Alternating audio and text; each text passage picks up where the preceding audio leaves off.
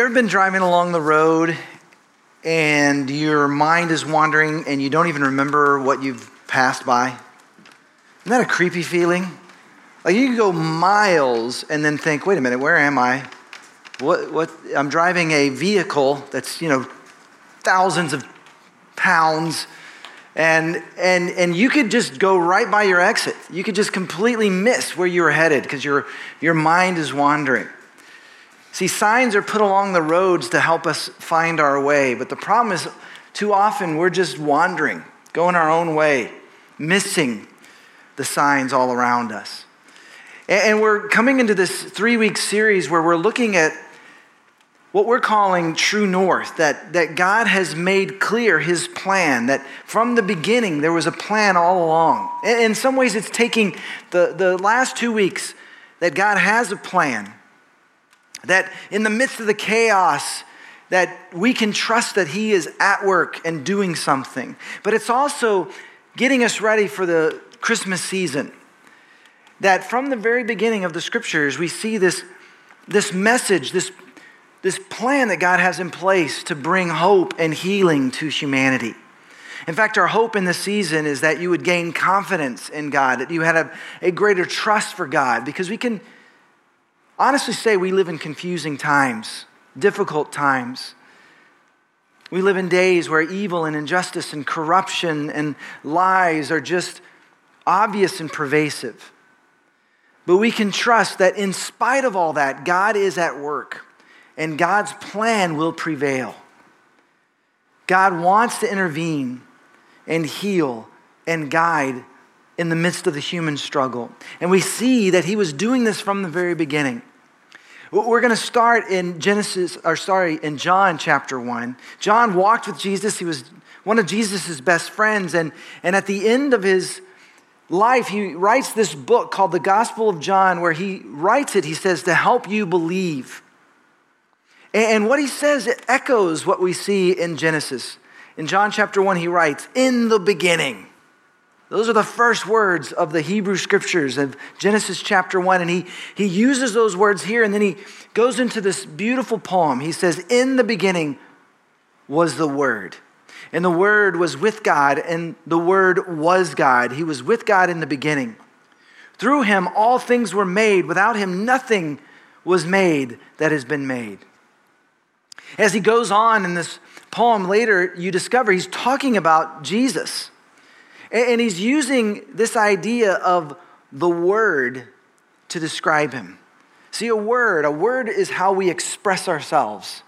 And God expressed himself in the person of Jesus. And don't get lost in the poetry of the scriptures. Just keep pressing in and asking God to speak to you, and looking at the context can help things become more clear. But here we see, John is trying to say the mystery of the Creator God is that he actually walked among us. And Jesus was not created by God. He actually is God in human form. God, as we see in the scriptures, revealed as Creator, as human being, as the Son of God, as he's called, Jesus, and as Spirit. And what we see in the scriptures is this dichotomy where the whole Old Testament, also known as the Hebrew Scriptures, is pointing towards a Messiah who's to come. And now in the New Testament, we look back at the Messiah who has come and who is coming again to make all things right. And some have struggled, feeling like there's a difference between the God of the Hebrew Scriptures, that he seems angrier, and Jesus is so kind and so loving, and in reality it's the same picture, just with more clarity. See, oftentimes in the Hebrew Scriptures, what is referred to as God's judgment is actually the natural consequences of God just giving his people what they wanted. He just stepped out of the way, allowing them to have what they wanted all along. But not only is God far more loving, if you look at the Hebrew Scriptures, you'll see he's compassionate and kind and incredibly patient. Sometimes this consequences of evil actions would take 400 years before it actually saw the consequences deserved. But you also see in Jesus someone who does not put up with religious hypocrisy, who throws out the money changers at the temple. That he was incredibly loving, but also was willing to bring justice to make things right. And this God, the God who created the universe, all the billions and billions and stars and galaxies and planets, also created planet Earth, created human beings to actually co-labor with him, to actually be part of the story. Listen to what it says in Genesis 1.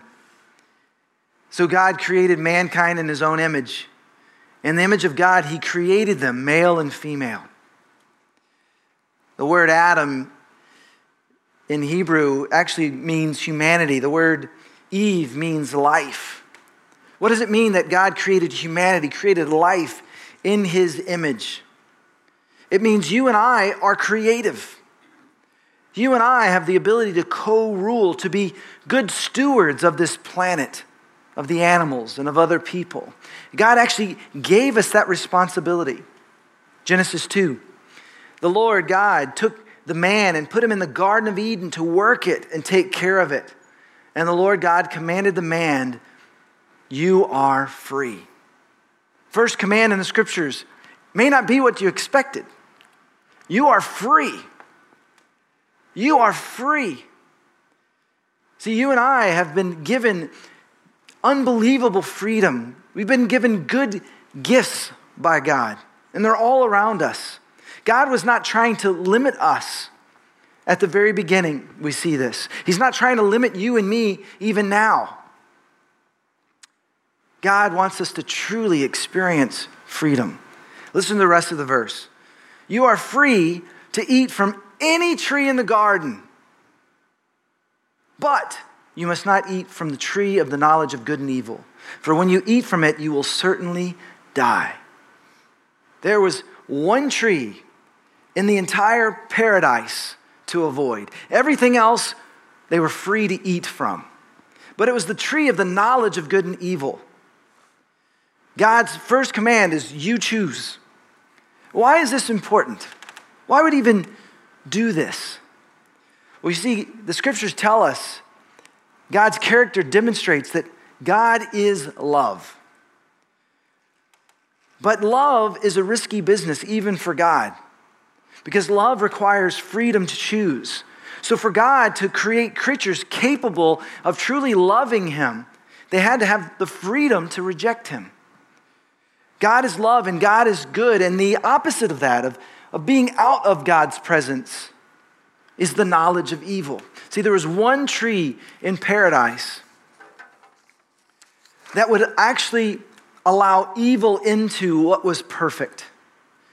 See, the story predates even this moment, that God created heavenly beings, and in the midst of that, they too had freedom. And one of them, it says, was so arrogant that he thought his way was better. We refer to him as Satan, the devil. And he shows up in this story. Now, I'm just going to pause here for just a moment and acknowledge some of us aren't necessarily sure about the devil or Satan. And certainly, he's like a cartoon the way we think of him, the way he's been depicted. In fact, our version of this kind of evil is more informed by Renaissance paintings than actually by the scriptures. You and I may not have seen a snake as he enters into the picture as a snake here in a moment, but I guarantee you and I have seen and experienced evil. And you might have even had, I can almost guarantee you've had diabolical, evil thoughts jump into your mind that you did not put there. And if you could put a face to that thought, you might have described it something like a snake. This last week, we posted on our Facebook group a great video. I highly encourage you to go out and watch it. You can Google it. It's called The Test by the Bible Project. And they do a good job of explaining how God, in his character as loving, when he creates a test, it's actually an opportunity for us to trust him more, to experience more. But see, when darkness offers a test, it's actually a trap. It's called temptation. And so here in this moment, we see that darkness enters into the picture and begins to tell a lie, begins to twist what God actually says. Genesis 3:1. This evil asks, did God really say, you must not eat from any tree in the garden? Well, he didn't say that.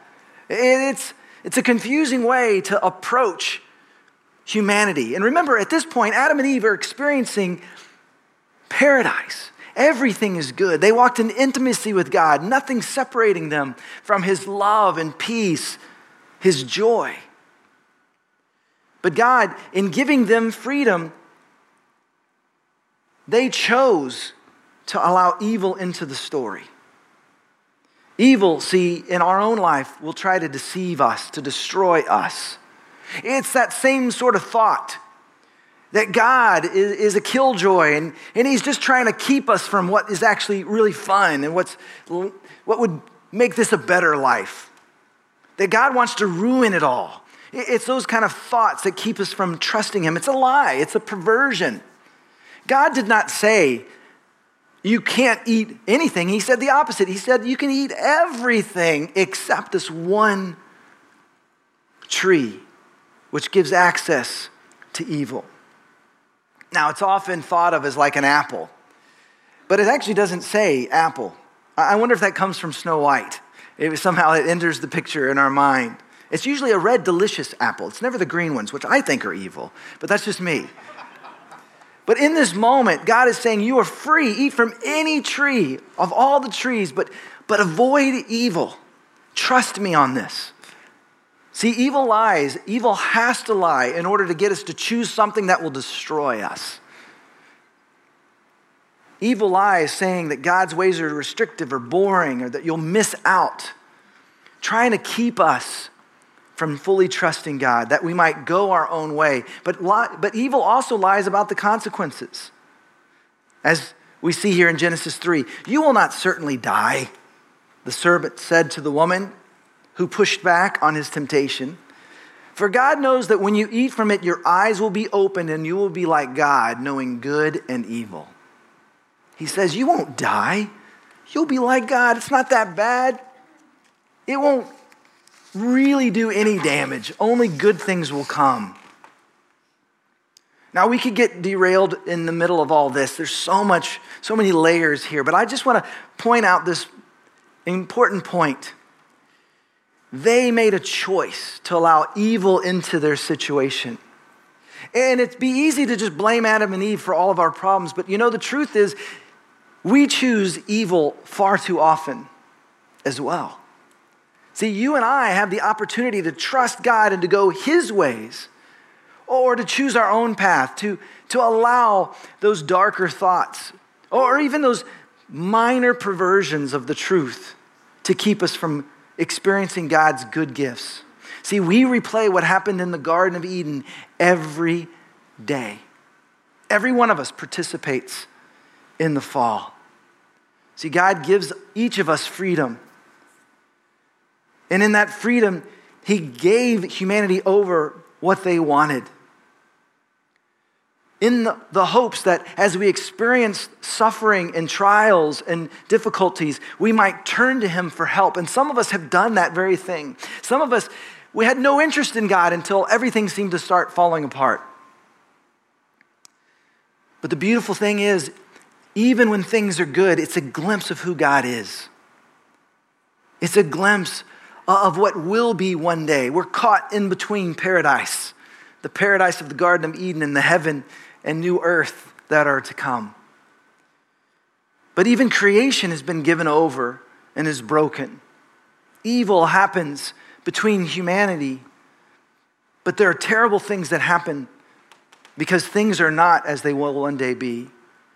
And we long for God to fix things. And one day he will make all things right. But we need to see in the story that from the very beginning, God did step in and bring a path towards healing.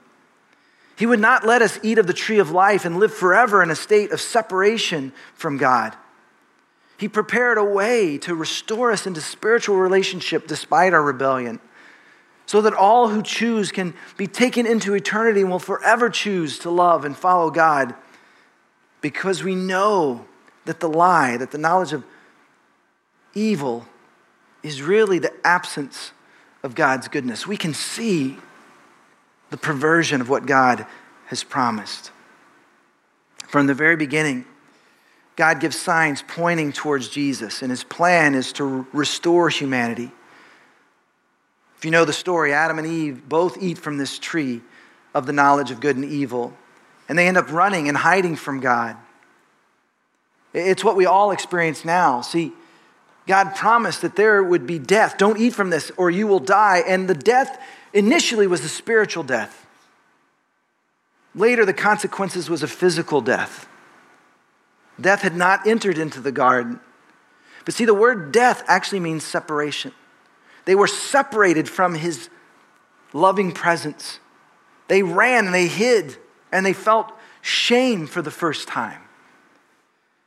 But God pursued them. And God even ends up bringing consequences that could help determine the future. See, what I'm about to read is actually a prophecy in many ways of what was to come. Listen to what was said in Genesis chapter 3, verse 15. I will put enmity between you and the woman, and between your offspring and hers, and he will crush your head, and you will strike his heel. See, he's talking to darkness, to evil, that humanity would one day, there would be a seed, there would be one born of a woman who would actually crush the head of evil, even though evil would strike his heel. As far back as Genesis, God put signs of what he will do. The serpent who deceives Eve and Adam clearly represents evil. We see this in Revelation 12:9, that ancient serpent called the devil or Satan, who leads the whole world astray. He was hurled to the earth and his angels with him. There's a darkness on planet Earth. Things are not the way they always will be. And here God is saying the consequences of this angelic evil being entering into the story of introducing evil. There are consequences as well for all of that evil. It will one day come to an end. This idea of this enmity between her offspring, that her seed, the singular word seed, would one day crush evil. That's why today we're calling this the snake crusher. From the very beginning, the first few pages of the scriptures was a prophecy of one who would one day step on and crush the serpent. And the snake crusher, doesn't it sound like a wrestling name? Were any of you into wrestling as a kid? Some of you are like, as a kid, I watch it every Tuesday night, right? When I was a kid, we'd watch it, me and my brother, and we watched the Von Erichs. Anyone heard of the Von Erichs? I wonder if that was a local show. I don't know if it was beyond Texas, but for us, it was real. Some of you, I don't want to ruin anything for you, but for us at the time when we were kids, we thought it was real. I mean, it was real in our living room. We would clear it out, right? There was also Macho Man Randy Savage. Ooh, yeah, right? Like there's this idea of these bigger than life figures that would come and defeat evil. There was a storyline to it. Well, the storyline here is that the snake crusher enters the picture from the very, very beginning.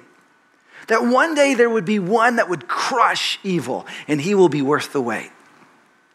And we have the privilege of living on this side of that epic moment in human history. The time when Jesus walked among us and took evil on himself. See, this image of a snake is a really scary image. I mean, even in our day and age, I don't know about you, but I am a little bit scared of snakes and all creatures, to be honest. I don't like messing with anything that's alive.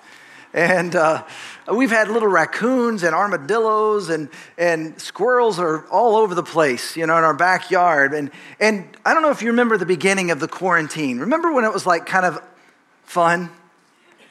Remember that? It feels like so long ago. You were baking bread for the first time ever. You were watching shows on Netflix that you couldn't wait to watch. Your family was gathering around the dinner table together. Remember that? That was so fun for like a week.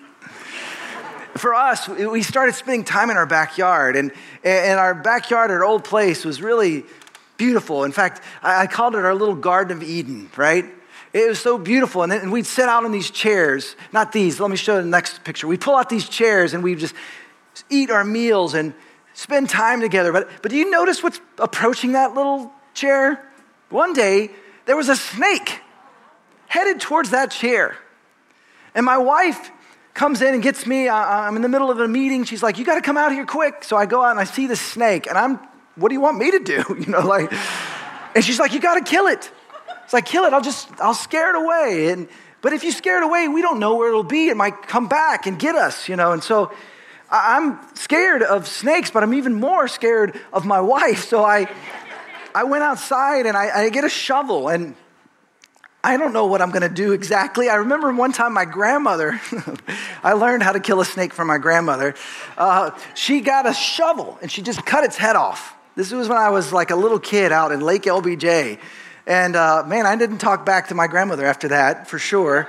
But I grabbed the shovel, and I'm still on a Zoom call. But Zoom, you can mute it, and you can go off camera. So I warned him, say, hey, I got to take care of something real quick for my wife. I'll be listening. Well, I actually forgot to mute it. I just had the camera off. So they could hear me running around. They didn't know what it was, but they could hear me screaming as it would writhe and jump at me. And suddenly I could hear the people on the Zoom call laughing at me. They said, Eric, we can hear it, whatever it is you're doing. And what is it that you're doing, And I showed him a picture. Here's the picture. I defeated the snake. Yes, I'm sorry. I killed that little guy. I found out later it was not poisonous. Google sent us to the wrong picture. It's a little rat snake. Yeah, I really felt bad about that because I ate rats even more than snakes. But see, this evil wrapped up in a snake from the very beginning, the serpent. The story is telling us that evil will one day bite the heel of this snake crusher, right? The way that a snake is destructive is it actually bites the heel and poison enters into your bloodstream and is what kills you. See, Jesus walked among us. His feet got dirty. And as he walked among us, he actually willingly took upon himself the evil of humanity. It's like his body was filled with the poison of evil as he died on the cross. And it killed him. It was a fatal blow. Satan and all evil thought they had won. They destroyed the Son of God. But he rose on the third day, defeating evil. They had not won. They had killed his body, but he was alive because of the power of God's love and his Spirit. And here's what's amazing. When you and I say yes to following Jesus, we actually have access to that same power that rose Jesus from the dead. The same Spirit comes to live within us and guide us. And we do not have to be victims of evil any longer. We can actually overcome the evil temptations that come our way. Listen to this. In Romans 16, verse 20, it says this: the God of peace will soon crush Satan under your feet. This was a church planter, a pastor named Paul, who was writing some of his friends. He was telling them, you follow Jesus, and under your feet, you too can crush evil. See, Genesis 3 is called the proto-evangelion.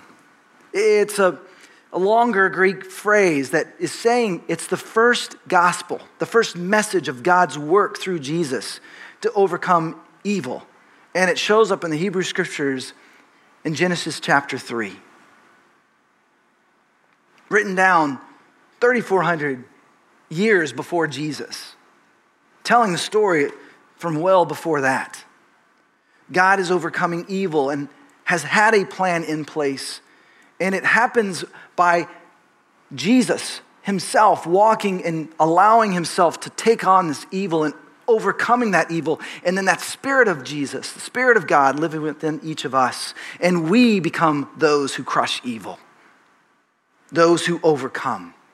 Now, if you know the rest of the story in Genesis, it was then, as God found Adam and Eve who are shamed and hiding and naked, he actually killed an animal. It was the first death, physical death in the scriptures, a first sacrifice. And he used the skin of this animal to cover their shame. Another example of the sacrifice that one day Jesus would become. When you and I say yes to Jesus, we share in the victories of Jesus over evil.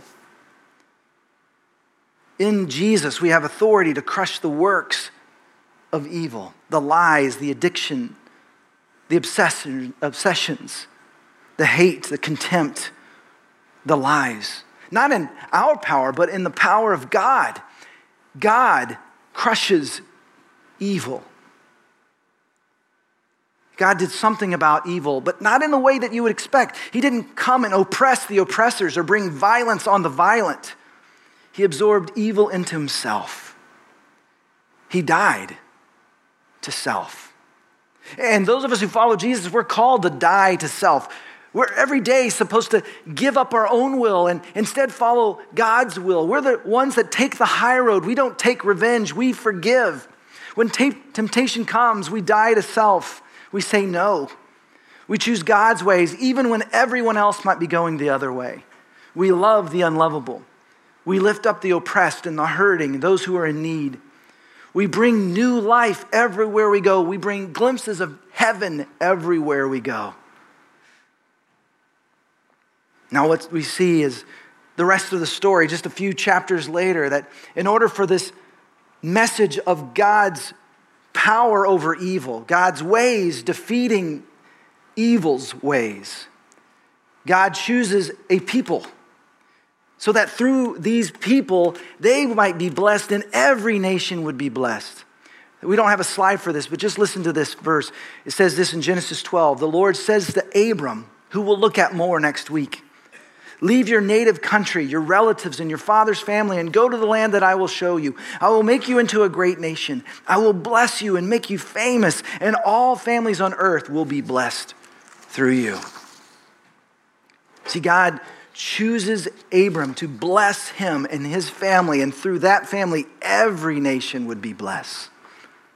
That nation would become known as Israel, the Jewish people. And God created a covenant with a people. The perfect Heavenly Father enters into a loving relationship with a people who did not deserve it. See, none of humanity deserves that kind of attention and kind of love, that kind of forgiveness. And through the Jewish people, they recorded and preserved God's words through the prophets. And they foretold, preparing people for God's self-revelation as the Messiah. That's what the Hebrew scriptures are doing. They're pointing towards the one who was to come to rescue us, to defeat evil. We see this in Isaiah 53, written 700 years before Jesus. One of the prophets wrote this: but he was pierced for our transgressions. 53, starting in verse 5. He was crushed for our iniquities. The punishment that brought us peace was on him, and by his wounds we are healed. We all like sheep have gone astray. Each of us has turned to our own way, and the Lord has laid on him the iniquity of us all. After he has suffered, he will see the light of life and be satisfied. By his knowledge of my righteous servant will justify many. 700 years before Jesus, the Hebrew scriptures talked of one who would take upon himself the iniquity of us all, that he would suffer, but after that he would receive the light. He would see the light of life. He would be raised from the dead. That each of us has gone our own way, and yet we are offered a new way in following after God. See, God created you on purpose and for a purpose. He put you at the exact time in history and place on this planet that gave you the best opportunity to know him. See, God loves you and wants you to have victory over the evil that comes after us. But it begins in a relationship with him. See, just as he created a covenant between himself and Abraham, he offers a relationship, a covenant with you and me. It's not deserved, but it's simply agreed upon when we say, yes, I need you in my life, God. And I want to encourage you, if you've never made that step, to do so in this season, to find one that is closer than a brother in the midst of such a trying and difficult time. And you'll begin to look backwards and see that God was actually with you all along. And if you've been following after God, I want to encourage you to pursue him more now, more than ever, to connect with God. Let me give you 3 very practical takeaways from this passage. Connect with God. That's the way things were intended. God and humanity in a loving relationship. We don't have to live as victims of the evil and brokenness of our world. He offers us a way into that relationship. And spend time with God. Get to know his voice through the scriptures, through prayer, through connecting in worship. In fact, this Friday night, you can stream wherever you live at your house or get together with your life group and watch together as we come together in worship and communion, singing out who God is, even when we don't feel like it, taking communion, remembering the sacrifice of Jesus. Number 2, live set apart with a purpose. Just as the people of Israel had a tremendous number of laws that help them look differently and live differently, we have something within us, the Spirit of God, that allows us to live differently than the rest of the world around us. And we do that so that others might see our life and want what we have. They would see the love and the peace and the joy and want that. But you know what? It's too hard to pull this off on our own. That's why it's so important to let others into your life, whether it's serving others or in groups with others. In fact, you can just get started and get connected by texting the word connect to the number you see on the screen. And it's also telling others about Jesus. In fact, helping your children, if you have kids or if you have teenagers, you have 2 websites that are resources to help you help others connect with God, to connect with Jesus. I wonder, have any of you already put up your Christmas stuff? You can admit it. Some of you, hands went straight up, yeah? Even people without faith, even people who don't necessarily believe in the Christmas story or know the Christmas story are talking about Christmas. I mean, Home Alone 2 was on TV last night, right? It seems far too soon for Christmas, or is it not coming soon enough? Because what Christmas represents is that God is with us. We're not alone, that he's come for us. That hope and that joy that we celebrate at a certain time of year is actually offered to us every single moment of every single day. There are people around you that you work with in your neighborhood that need the hope of Christmas, and what they don't know is behind that is a relationship with God, and his name is Jesus. Invite them to come on a Sunday or to watch. You know how easy it is? Just tell them to open their laptop and watch on a Sunday. And with an open heart and mind, they might discover that God loves them, that they can find peace from him. Or maybe there's somebody that God puts on your heart that you know you need to have a conversation with. They've been struggling and you want to share with them what has happened for you, that you found life. You found hope. You found Jesus. So what I wanted you to do in this moment, the band is going to lead us in a song, and this song, any song that we sing, can be like a declaration. It can be like a prayer, that we're praying that God would make a way for us to overcome evil in our own life, to become the person he wants us to be. So I want to just invite you in this moment to stand with us and sing this out with us as a prayer, as you consider the next step he has for you. Let's stand.